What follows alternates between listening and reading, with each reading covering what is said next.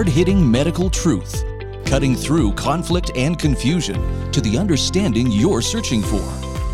Join Dr. Peter McCullough, world-renowned medical expert and practicing physician, for this edition of the McCullough Report. Your life may depend on it.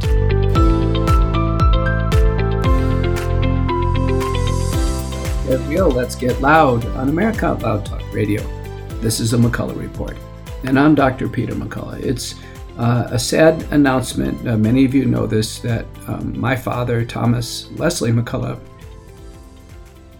passed away in his sleep on September 27th of 2022. He was just short of his 81st birthday on October 4th of 2022. He lived a full life. He died a peaceful death, and God blessed him throughout the course of his life.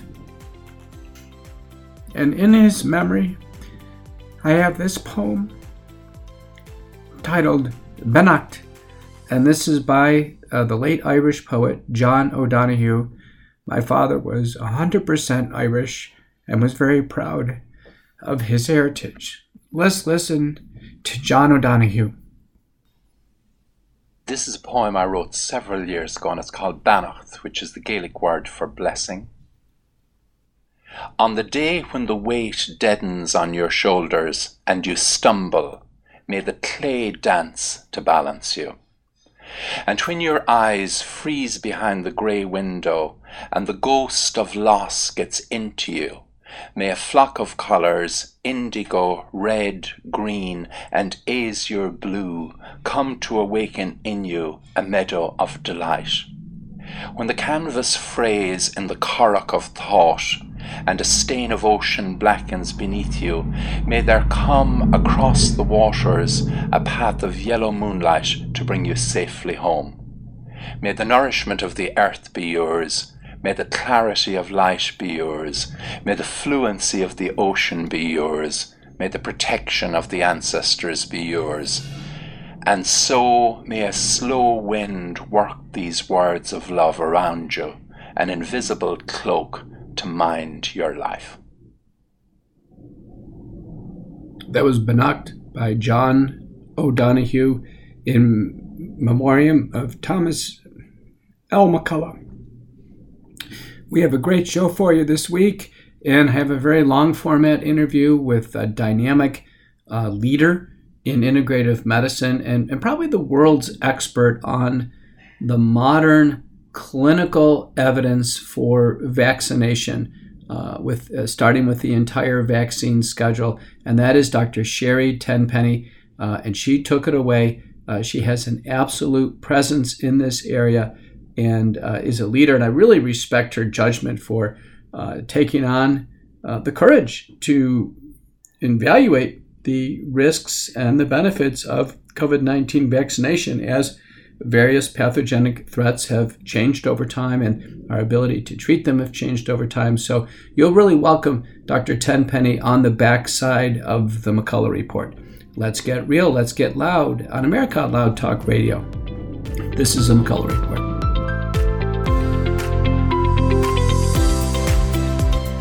You know, I want to tell you about Cofix RX and a recent experience I had at my house. Cofix RX is povidone iodine nasal spray in a 1.25% solution and a spray bottle that actually actuates the povidone iodine into a gentle spray into the nose in order to kill nasal pharyngeal pathogens, including SARS-CoV-2, COVID-19. But, the viruses that cause the common cold, paramyxoviruses, other coronaviruses, adenoviruses, as an example. Common bacteria, including pneumococcus, Haemophilus, staphylococcus, streptococcus, all those common organisms that cause sinusitis. Importantly, the product is used with a spray pump up each nostril. Don't hold your head back, just in a neutral position. And there it can be used about 3 times a day in a 24-hour period in the active treatment of a cold. And so the household experience was my wife got a cold and I could tell she was getting congested. She didn't feel well. I said, let's get Cofix RX into action.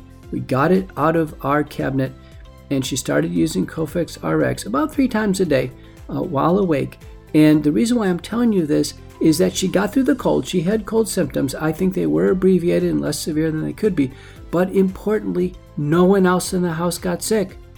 Cofix RX, I believe, shortened the course of illness for my wife, and importantly, did not spread it to me or other people in my household. So I have to tell you, we're on pins and needles when anybody gets sick in the house, and Cofix RX is not far away. So go to cofixrx.com, and in the promotional code, put in out loud for a discount.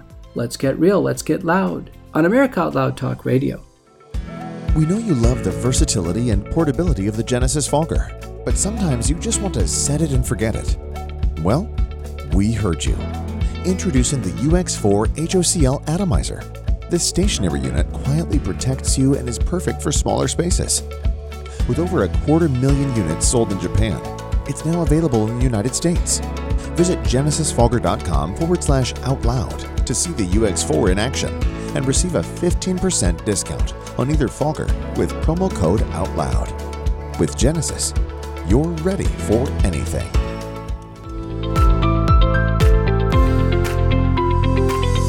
Let's get real, let's get loud on America Out Loud Talk Radio. This is the McCullough Report, and I'm Dr. Peter McCullough. It's my great pleasure to welcome to the show for the first time Dr. Sherry Tenpenny. Now, I'm going to let Dr. Tenpenny introduce herself because she's become quite a presence in the entire field of integrative and holistic medicine.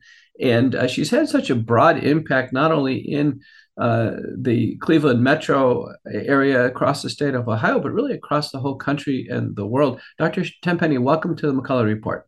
Thank you so much, Peter. Thanks for inviting me. Nice to be here. Well, why don't you introduce yourself to the McCullough Report audience? Yes, sure. For people that don't know who I am or what I've been doing, I went to the University of Toledo in Ohio to undergrad. I went to Kirksville College of Osteopathic Medicine in Kirksville, Missouri. So yes, I'm an osteopathic physician. I did my postgraduate internship and training in the Detroit area. And then I went directly into emergency medicine. And then I grandfathered in to board certification in emergency medicine. I am also board certified by the American Academy of Neuromusculoskeletal Medicine through the osteopathic profession, and I have a certificate of proficiency in integrative medicine to kind of round out that circuit. I was the director of a level 2 trauma center in Findlay, Ohio for 12 years. I was the first DO on an all MD medical staff. I was one of only 4 women on the medical staff. And when I became the director of the ER, I was 29 years old and the youngest person on the medical staff.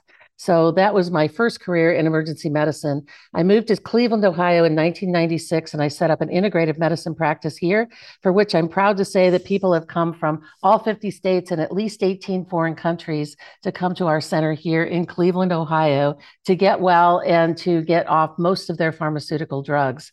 And then in September of 2000, I got a flyer in the mail that sat on my kitchen counter for weeks. And it was to go to a conference by the National Vaccine Information Center meeting in Washington, D.C. in September of 2000.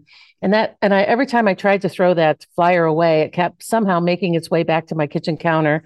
And I said, well, there must be some important reason I'm supposed to go to this conference. I guess I'll just go. Well, the important reason was that I sat through 4 days of listening to parents of vaccine-injured children, to medical doctors who treated vaccine-injured children, to bench researchers, scientists, lawyers, and they talked about all the problems with vaccines, which was just a complete enigma to me. I mean, when I was in the ER, I gave out tetanus shots like they were some special kind of candy, and the more the better, because, oh my gosh, for sure, people always die of tetanus as soon as they get it, which actually is not true at all. And I came home from that conference and I said, how in the world did I miss this? I grew up in a chiropractic family. I grew up on vitamins and chiropractic adjustments. I was not vaccinated at all as a child. I had measles, mumps, rubella, chickenpox. I think I had pertussis a couple of times.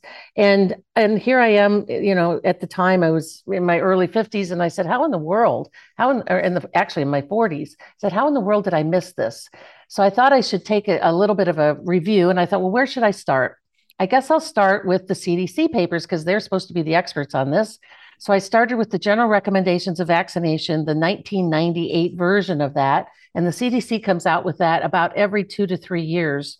And it's been greatly updated since that time, because when I first read it, I thought, this can't possibly be it. I mean, this cannot be what an entire industry is built on. It was written poorly. Every reference was the CDC. So the CDC referenced itself on every single reference.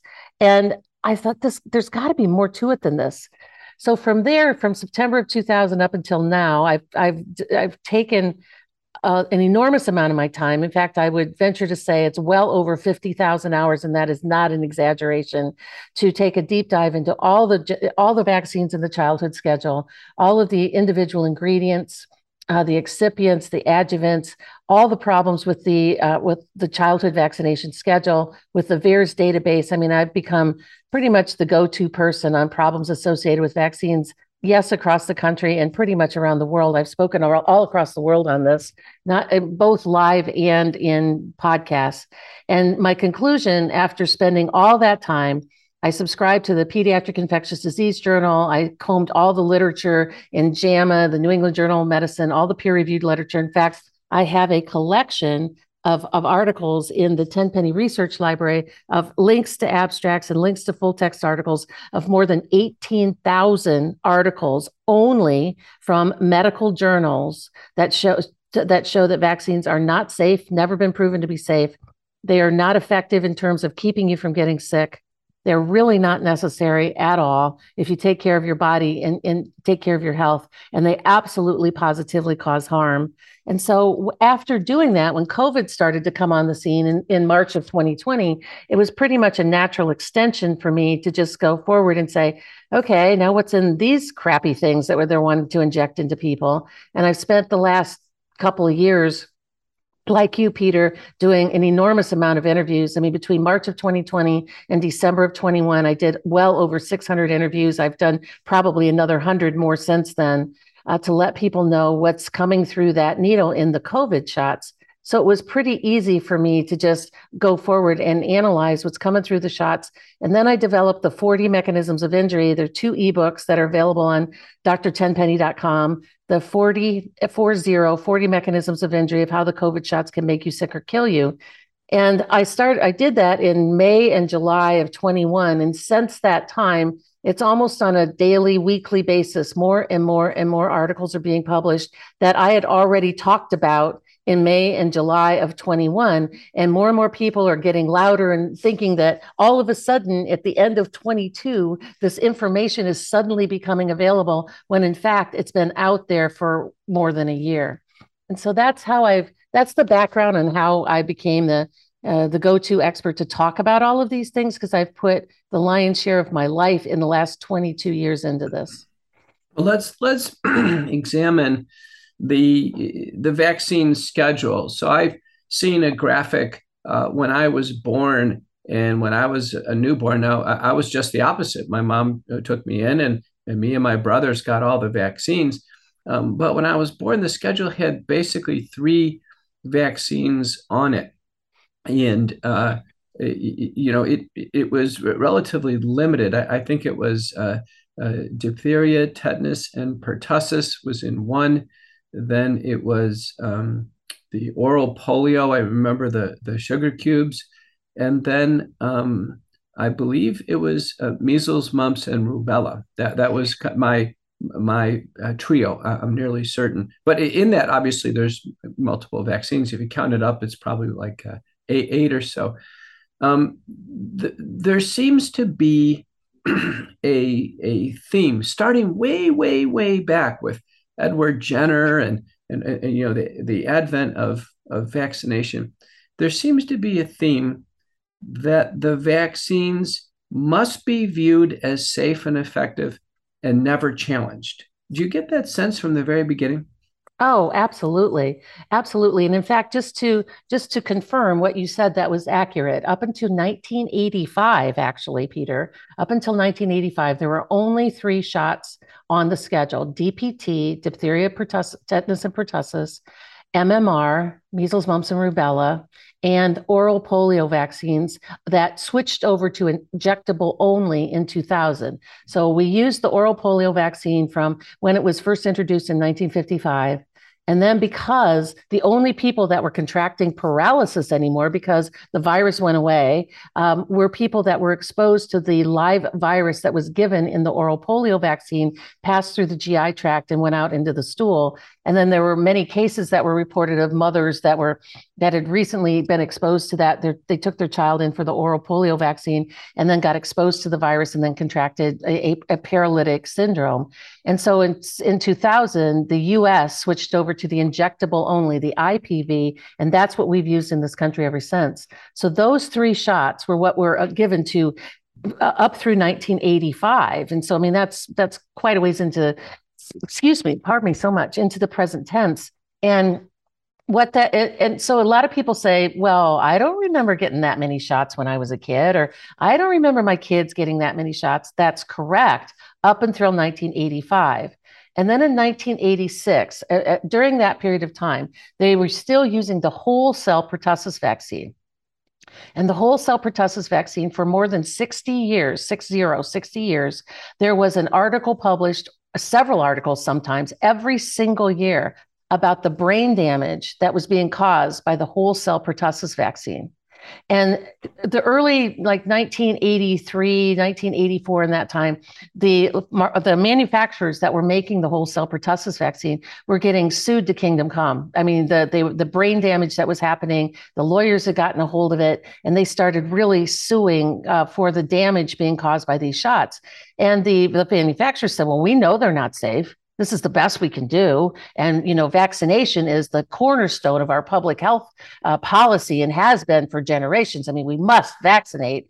So they went to Reagan and they went to Congress and they stated their case and said, unless you give us liability protection for what we know are faulty products, unless you give us liability protection for that, we're just going to drop. We're just going to stop. We're just not going to make any more. And so then, of course, the media machine got involved with that and said, oh, we can't have that. I mean, for heaven's sakes, children might get measles, which, of course, as a side note, they always tell parents, oh, if you get measles, you're going to die.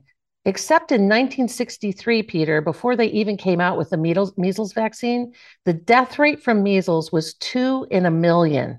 The death rate from measles in 1963 or 1962, before they came out with the measles vaccine in 1963, was 2 in a million. So the death rate was negligible even before they came out with this vaccine many, many decades ago. So they won. And so the pharmaceutical industry won. So Congress passed and Reagan signed into law the National Vaccine Injury Compensation Program with the Childhood Compensation Act that gave the pharmaceutical industry complete liability protection for every single vaccine that went on to the pediatric schedule. That was beginning in 1986.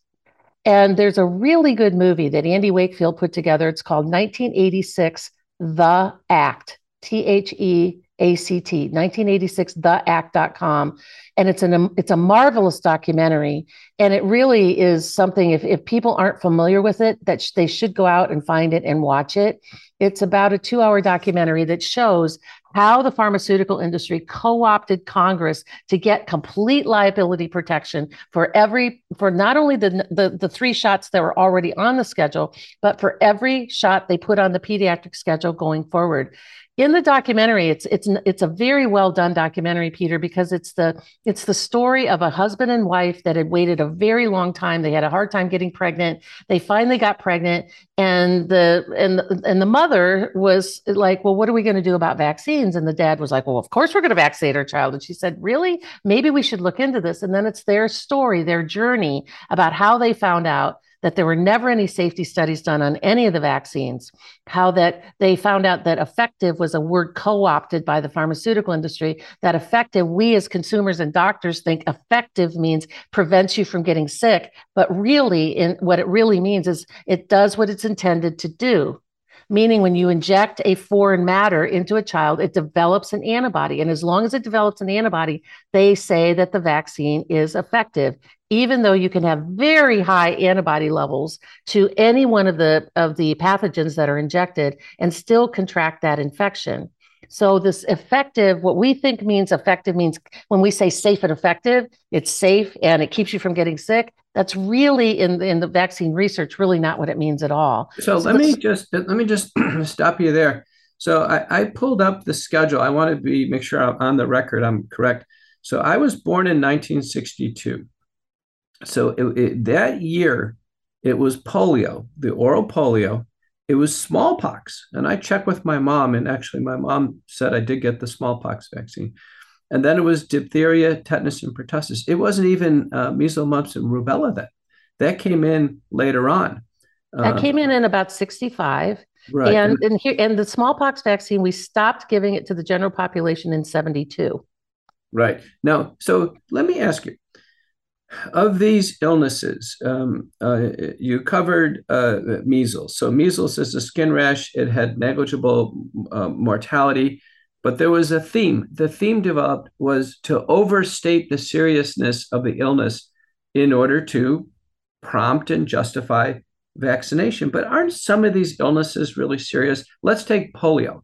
I've seen patients in my practice, people I've known in life that have been paralyzed from polio. I've seen polio cardiomyopathy and the residual of it. Isn't polio a serious enough infection that we should promote vaccination for polio? No, because what we're doing again is playing to the lowest common denominator. How many of those cases have you actually seen, Peter? A handful? A couple dozen? Handful. And of course, it happened a long time ago as well. And it happened a long time ago. The polio vaccine came out in 1955. And the peak of the polio infection actually dropped off by 1957. And in the United States, there's been no wild polio viruses in the United States. And the World Health Organization declared declared the Western Hemisphere polio-free in 1991. But we still give children 4 doses of this shot to protect them against a virus that isn't even in the environment here. But wait, there's one other thing about that is that polio, actually 97%, and this is information that comes directly from the CDC. You get their pink book. Their pink book is all about all of the different shots and the childhood infections. The CDC's pink book actually says that 97% of people who were exposed to a polio virus, which is an enterovirus, back in the day when there was a lot of it around, more than 97% of people, it passed through as an asymptomatic infection. They had no symptoms whatsoever, and it went away. 2% of people, about 2% of people had what looked like either stomach flu, maybe a little bit of food poisoning. It went away. Less than 1% had something that looked like a viral meningitis. And 0.02% of people who contracted a polio infection actually ended up with some form of paralysis. Most of that paralysis resolved within 2 years. So when you take those numbers and you really look at them, and those are numbers directly from the CDC's pink book that anybody can go and look up.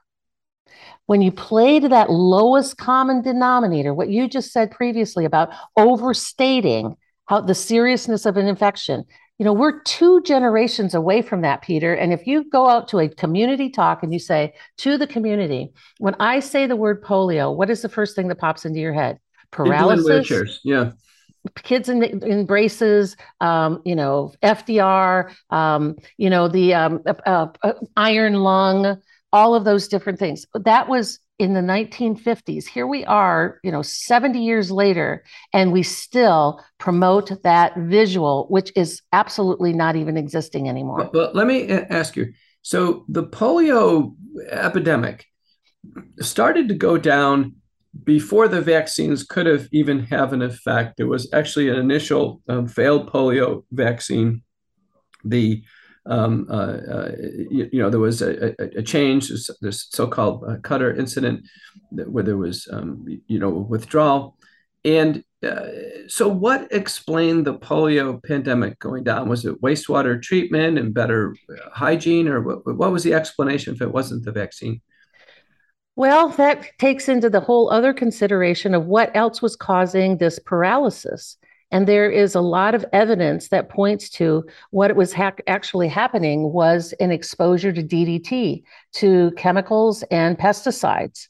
And there's all these pictures of when they would spray, because polio would be this big thing people were terrified of in the summer, and they didn't want people to go to swimming pools. And there's all kinds of pictures of going down the street and spraying DDT everywhere. And there was these television commercials that said, little sing-songy things, DDT, DDT, it's good for me, good for me. And so there is evidence that points to the fact that what was happening with the paralysis was really a chemical poisoning, that they pointed to a virus and said, see, that polio virus was causing this. Geez, I've never heard that before. Let's take smallpox. So I got smallpox. Isn't smallpox a bad illness? Wasn't that a good idea to get a smallpox vaccine? Well, smallpox actually is another one of those things that's pretty interesting. I'm glad you're bringing these up, because honestly, whenever people are new to the topic and they really haven't taken a deep dive into this, one of the where it's always starts is, what about polio and what about smallpox? And the smallpox infections were, when you look at the history of smallpox, it goes way back, way before Jenner. And when they first started, and actually it was a skin disease, and the reason that they wanted to have a vaccine to prevent it was that this virus had a predilection for the sebum glands on the face. So when the very wealthy in the late 1700s and the early 1800s would contract this infection, it would scar their face. And it was thought of as a filth disease, Filth, a filth disease among the very poor. So if the wealthy got this, contracted this infection, they were accused of cavorting with the very poor and hanging out. And so it was a filth disease that had to do with cosmetics. And that's where a lot of the Lady Montagu, who was the first person who tried to do this in vaccination thing in the late 1700s. She was in Turkey, and she was a friend of somebody in England, and they tried to do this engrafting where they would take a little scab off of the smallpox on the face, and they would take a little bit of the scab and they would inject it between the webbing of the fingers to try to give people some sort of a resistance to the smallpox. In fact, smallpox inoculation along using the scab went all the way back into the 500 AD, that the Chinese used to take the scabs of people who had this infection and grind it into a powder and have them snuff it up their nose. And some people seem to get some sort of a protection from that. Some people got, viral encephalitis and died. And so it is a very, very long history about smallpox. And it wasn't until, that when Jenner came out with the smallpox vaccine in the early 1800s, it was always about medicine, power, and money. I mean, Jenner was given, the doctors of the day in the early 1800s that looked at what Jenner was trying to do with taking the cowpox virus and scratching the underbelly of a cow, taking the cowpox virus and wiping it underneath the belly of their cow, making it fester and be like pus. Then they would scrape off that pus, and they would and they would make hash marks with non-sterile scalpel blades, because they didn't have sterility things at that time, into the mother's arm, scrape the pus off of the belly of a cow or off the bottom of a horse hoof, smear it on the mother's arm. And when it got all big and fustery, they would scrape that off and jab it into infants 3 months of age. Mm-hmm. That was what early smallpox inoculation looked like. They called it arm-to-arm inoculation. And so so many of the doctors in that era, when they would look at this, they said, I did that to my patients. They got sicker than a dog, and they got smallpox anyway. This stuff doesn't work. And they tried to throw it out from the very beginning. But Parliament was very much in favor of this. And the doctors that were in Parliament said, this is the first procedure and the first thing that we can go and do and make money on. And Jenner was given 10,000 British pounds in 1801 to develop this entire industry. Well, if you can imagine, I mean, 10,000 pounds today is a lot of money. It was the equivalent to a couple of $1 million back then to develop this entire industry. And so it was money, power, and politics. And at the same time, so fast forward to 1853, which was the first mandatory vaccination law that was passed in the UK. And in the same year, because the more that they vaccinated, the more they spread the infection, because this was a live virus that they were just spreading everywhere. And in 1853, they passed the first mandatory vaccination law.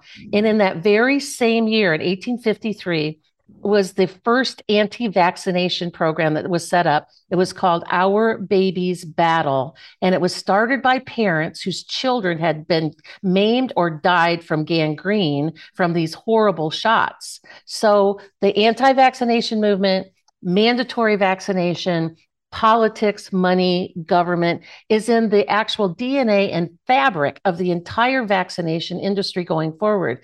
And in my opinion, it's why physicians can't get their head around the idea that this is not good, because it's the part of the very DNA of physicianhood that goes all the way back into the mid 1800s. It's been baked in. Now let's have the other ones, because I want to just make sure we cover this. Diphtheria, tetanus, and pertussis. Let's take diphtheria in the modern day. Diphtheria in the modern day. Treatable illness? Yes, by antibiotics. Okay. And there's less than 4 cases of diphtheria. Actually, it's a reportable disease, and there's less than 4 cases of reportable diphtheria in the United States per year. And yet we massively inject people with this diphtheria toxoid. Okay. How about tetanus? I step on a rusty nail, I go into the ER, it gets cleaned out, and they give me some antibiotics, and they give me a tetanus shot. Is that going to do anything for me? Probably not. Tetanus immune globulin, which they don't even have available in ERs anymore, was probably the best thing for very dirty wounds, particularly crush wounds or road rash or things like that. And back in the day when I was an ER doc, we had that available, and you would take the tetanus immune globulin, which is, for those that are listening, just the antibody that's already been made to the tetanus toxoid, and you would inject it right into the wound. So if there was, because tetanus is a toxoid related infection. It's like a little spore that the Clostridium tetani balls up and gets like a little spore, goes into a dirty wound. And it's not just off of a rusty nail. That's another thing that we've impregnated into people's brains. And then that spore has an opportunity to germinate and unwind and produce something called tetanospasmin. And tetanospasmin is the strongest neurotoxin known to man. It's stronger than botulism. It's stronger than all of them. So tetanus toxoid, when you get a tetanus shot, is designed to create an antibody to go against that little spore, if that spore is there even at all. And the other thing I think people need to know about tetanus, I've seen it. I'm sure you have too, Peter, people that would cut their finger washing dishes in warm soapy water, and yet they would bolt out of their house to the ER and sit in an ER for 4 hours if necessary, just so they could get a tetanus shot. I mean, tetanus is another filth disease. It's a dirty disease. You need to clean it out. The death rate from tetanus is negligible. I mean, the CDC stopped tracking it like in the 80s because it was so negligible. Now, and the other thing while we're on the show, I do want to bring up my co-author of my book, Courage to Face COVID-19, John Leake, who's a historian. He has pointed out that when the tsunami hit in East Asia, in Banda Aceh, all these people were cut and scraped by all this, dirty corrugated material and nails and wood, and that there were people in Banda Aceh who died of tetanus. And it's been claimed that, boy, if they had a broad-based tetanus immunization, it could have made a difference. Is there any truth to that? Have you heard that before? I haven't, but this is one of my problems with that statement, broad-based tetanus vaccination. So we need to give a tetanus shot to multiple millions of people on the outside chance a couple hundred may have needed it. Yeah, and there would have been a tsunami. Who would have guessed that? I mean, my point is this. Listen, we get a deep tissue wound infection. We get it cleaned out.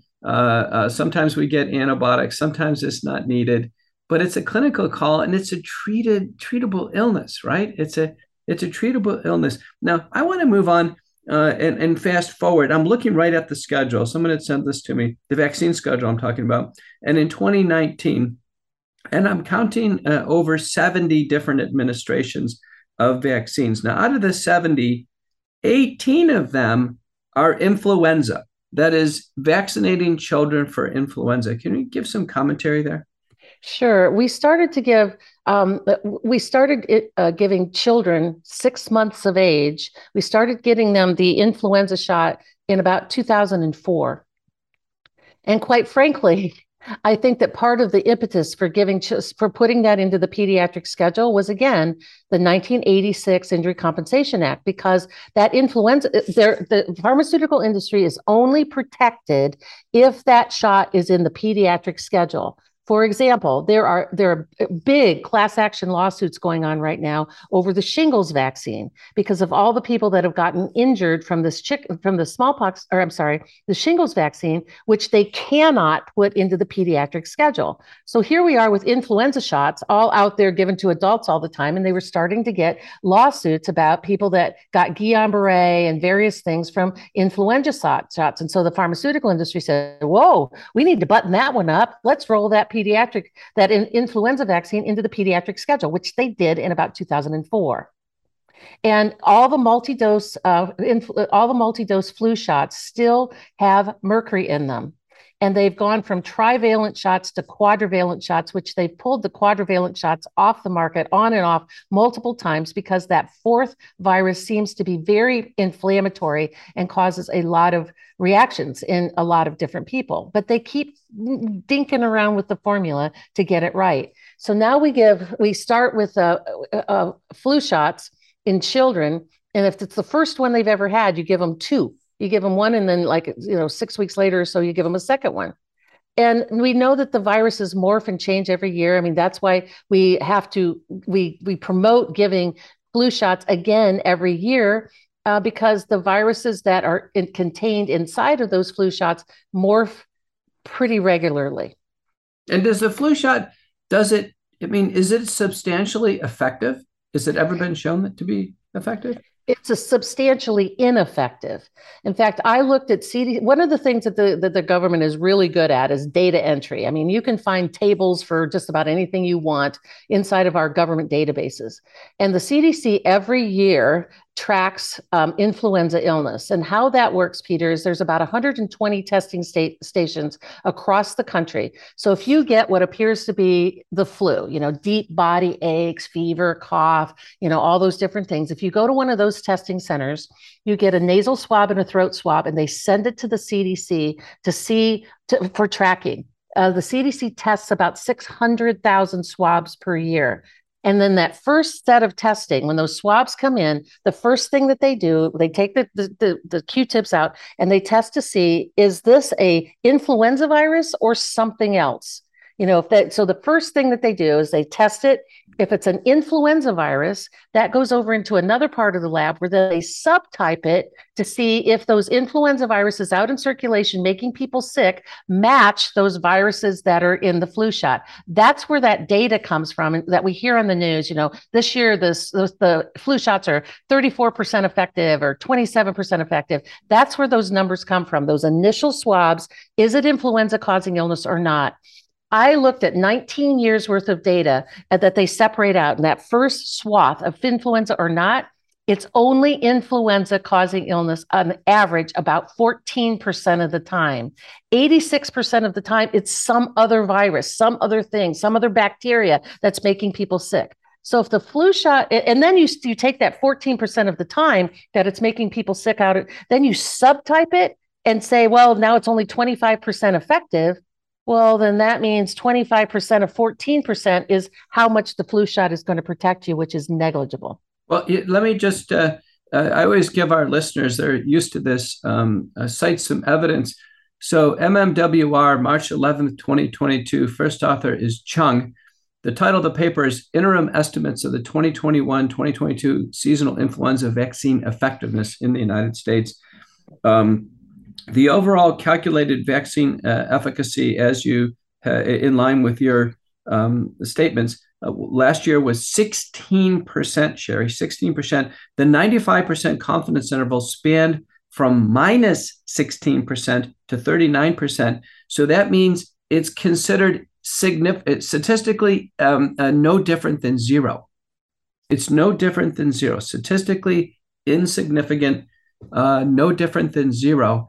So if it's no different than zero, why would anybody take a vaccine? And my understanding is from year to year, it's not much different. It has very low vaccine efficacy. Yeah, like I said, I looked at those numbers over just raw data over a 19-year period of time and put together a table that showed that, 600,000 swabs tested, of those 600,000, only on average over that 19 years, 14% of them were influenza viruses, which means if that flu shot was going to protect you at all, it's going to work 14% of the time. And then if it doesn't match, or it's a really poor match, it protects you even less. But yet we push the flu shot like it's some miraculous thing that's going to keep you from getting sick. But let's stay on this for a second. I mean, I've been told as a general axiom that a vaccine should have at least 50% vaccine efficacy to even be worth it, meaning it's got to give you at least a greater than 50% chance for some protection. Otherwise, if it's so low, in this case, is if it's no different than zero, and then if there's any side effect with the vaccine, since it's no different than zero on efficacy, any safety event, one safety event would be one event too many. That's exactly right. Exactly right. So, I mean, this is really a stunning revelation. So you and I come from two different places. You never took a single vaccine. I took all of the vaccines. In medical school, we were just taught to accept them as safe and effective, really with no challenge, no critical thinking, no critical review. I don't remember any type of critical review on this. And looking through some of the others, just to make sure we cover them, hepatitis B. Hepatitis B is an antigen-based vaccine. I remember I had needle stick injuries during residency. I worked in the cardiology cath lab, lots of exposure to blood and body fluids. I couldn't wait to get the hepatitis B vaccine. I thought, boy, if I got hepatitis B, I'd be in deep trouble. My mind said, listen, if there was an HIV vaccine, I'd get it because I wouldn't want to contract HIV and hepatitis C all the same. And so I took the hepatitis B vaccine. I took the series of them. I think I checked my antibodies and it ran low and I got a booster. But now I see hepatitis B vaccine is given on the day of birth now, Sherry, the day of birth, not restricted to cardiologists or surgeons or drug abusers or people with blood and body fluid exposure, but to children, actually an infant on the day of birth. What's going on here? Well, that started in 1991. What I said when they passed the 1986 Injury Compensation Act, that gave them carte blanche to do whatever they wanted with any vaccine going forward. In 1991, they developed this hepatitis B vaccine, and they decided to give it to children at birth. And when you read that paper, that original paper, Peter, that came out in 1991, it's an 18-page paper. The conclusion of that paper is that we should give this hepatitis B vaccine to children at birth because hepatitis B is endemic in Southeast Asia. At that point in time, in 1991, there were only 14,000 cases of hepatitis B in children between the ages of 0 and 18. So if there's 4 million live births per year, 4 times 18 is, out of 80 million children, there were 14,000 cases that had been reported, probably children of mothers or parents of IV drug abusing, or prostitutes or people where that virus was endemic in our population here in the US. And so we decided to start giving it at birth. Congress actually held a hearing about it and said, where's your data? Show us where you have done any testing on safety at all in this population in 1-day-old babies. And they said, well, we didn't test it on children. We only tested it on 5 and 10-year-olds.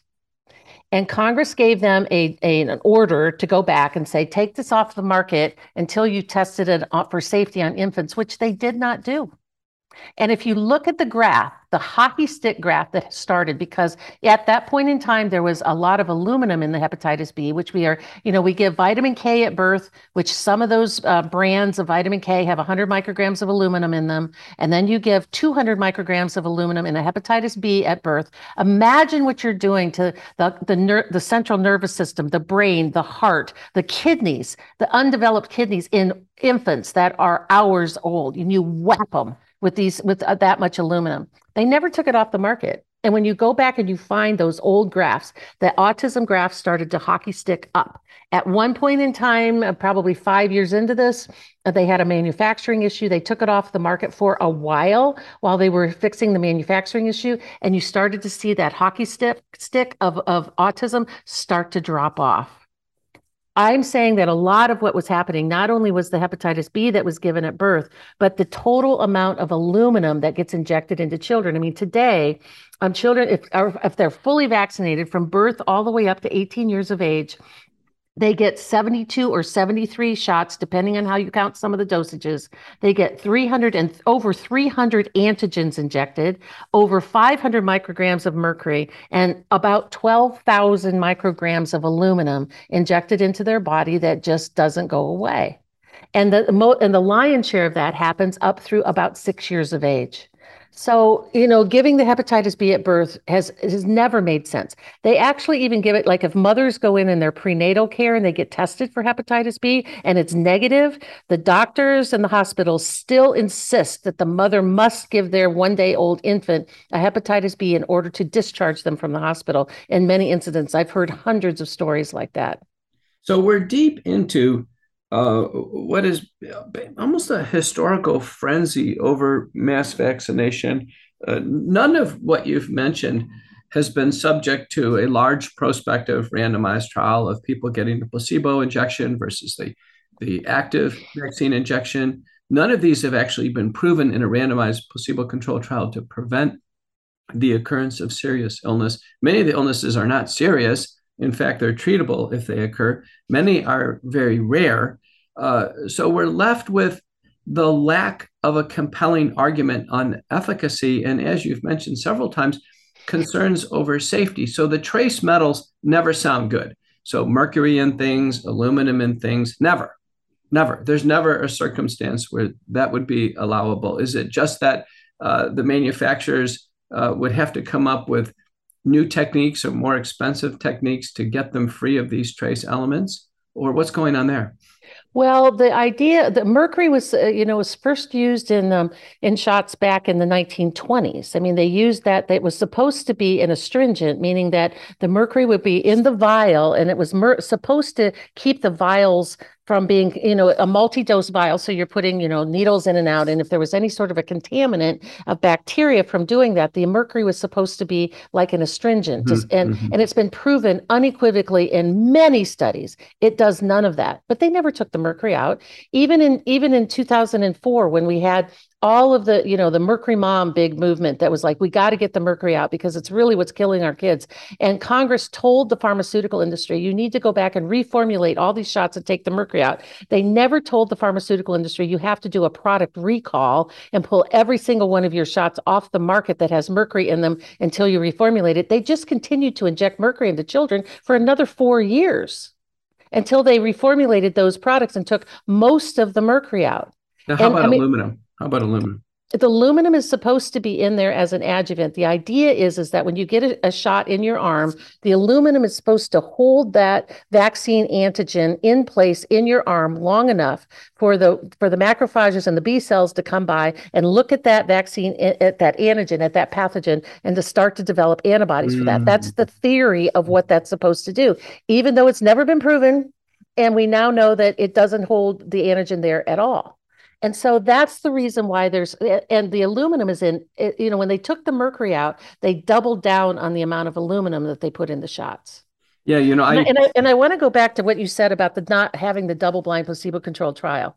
We have petitioned the CDC for decades now, asking them for a full-out study. I mean, out of your, 10, 12, $15 billion budget, to please do a study that shows the health of fully vaccinated children versus the health of completely unvaccinated children. And they refuse to do it because they say that that would be experimenting on children unnecessarily, because we are withholding a known treatment of value from those unvaccinated children, and they might get sick and die. And we can't possibly have a large population of unvaccinated children to compare their health status compared to the fully vaccinated that have asthma, allergies, eczema, ADD, ADHD, insulin-dependent diabetes, cancer, and on and on and on. Or yeah, just anything that could have been spurred. And we know, let me give you an example. Before COVID, I was largely just working in the area of heart and kidney disease. And so I lived through this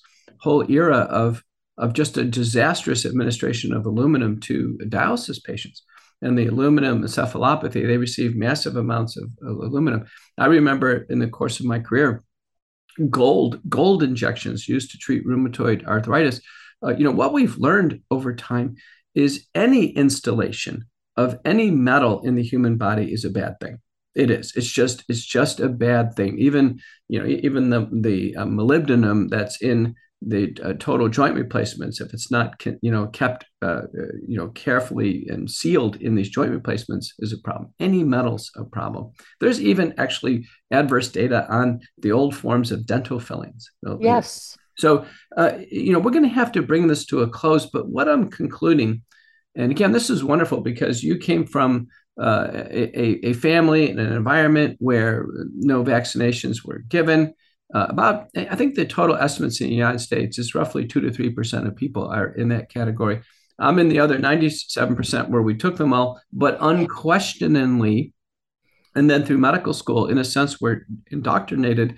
I'm starting to come to the conclusion that this is an entire house of cards.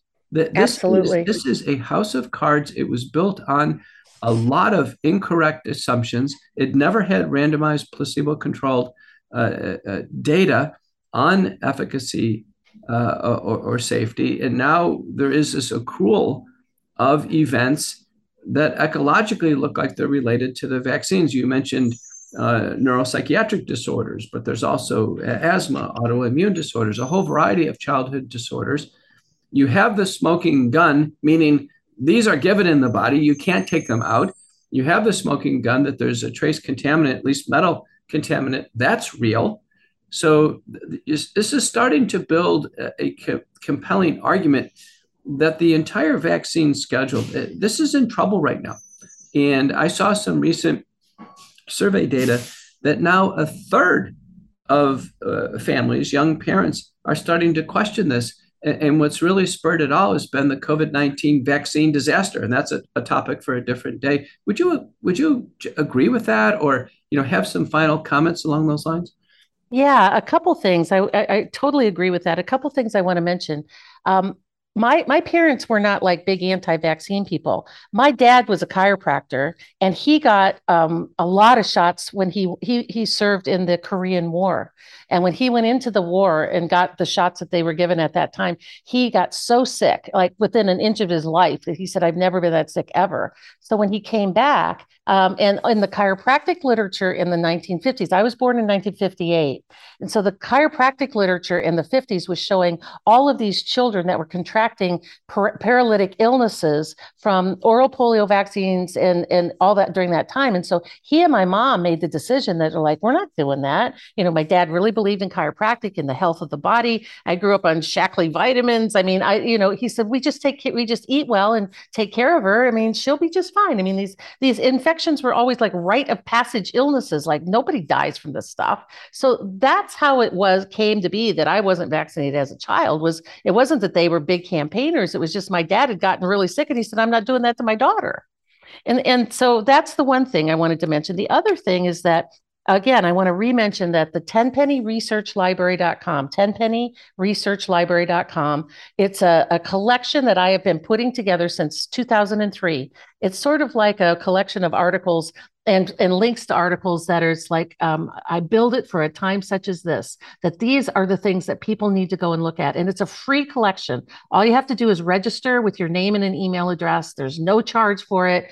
And it's got a 2-layer search. So you can look at there, and it gives the instructions. So like you can look at chickenpox vaccine and how many times does a chickenpox vaccine cause autoimmune disease? And you can go in and take a deep dive and dig into that. There's nothing in there from the popular literature or blogs or any of that stuff. It all comes from peer-reviewed medical literature. So it's sort of like, why is it that physicians don't know this? In fact, when I first started doing this and putting this information out, Peter, back in probably the beginning of 2001, my first thought was, after I started digging through all this stuff, was like, surely, if physicians just saw this information, that was 20 years ago, if they just read the stuff in their own journals, they would start to question and go, wow, look at this. How could this possibly be? And I was kind of dumbfounded, and I still am to this day, that there's all this information that shows no safety studies, no efficacy, all the children that die or get maimed. I mean, all the different things that have happened. And physicians just put on their blinders and goose step to vaccinate. It's been a real enigma to me. And I think that everything that you said about being a house of cards, it absolutely is. And all the evidence is out there. We don't have to do any more studies to bring down the house of cards. It's already been done. We just have to look at it. Sort of like with the COVID shots. It's all that stuff. I started putting that out in May and July of 2021, all of those reasons that these shots can make you sick or kill you. And now every week, more and more studies come out and people are like, wow, look at that. That must be something new. No, we've known it for at least over a year already. Well, it would be certainly reasonable and fine, given the rarity of these things, to retire these vaccines, or many of the vaccines, start to kind of de-escalate here. I think one of the first ones to go, or really just, be completely elective, is this influenza vaccine. It just Absolutely has no track record of doing anything, and it is pushed. I just had my hospital send this really stern email about the forced influenza vaccine, with efficacy. Our own CDC is telling us that's no different than zero. So this idea that everybody has to take an influenza vaccine, that's no different. It has zero benefit to me. So if I'm one of the rare cases where something goes wrong, and we know the immune system in each person, based on a whole confluence of factors, things can go wrong, and they do go wrong. It's in the package insert of the flu vaccine. Then I've taken a chance that was for no benefit.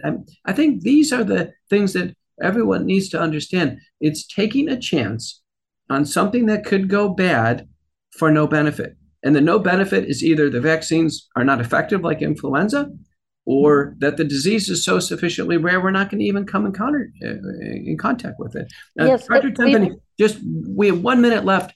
How do our listeners follow you?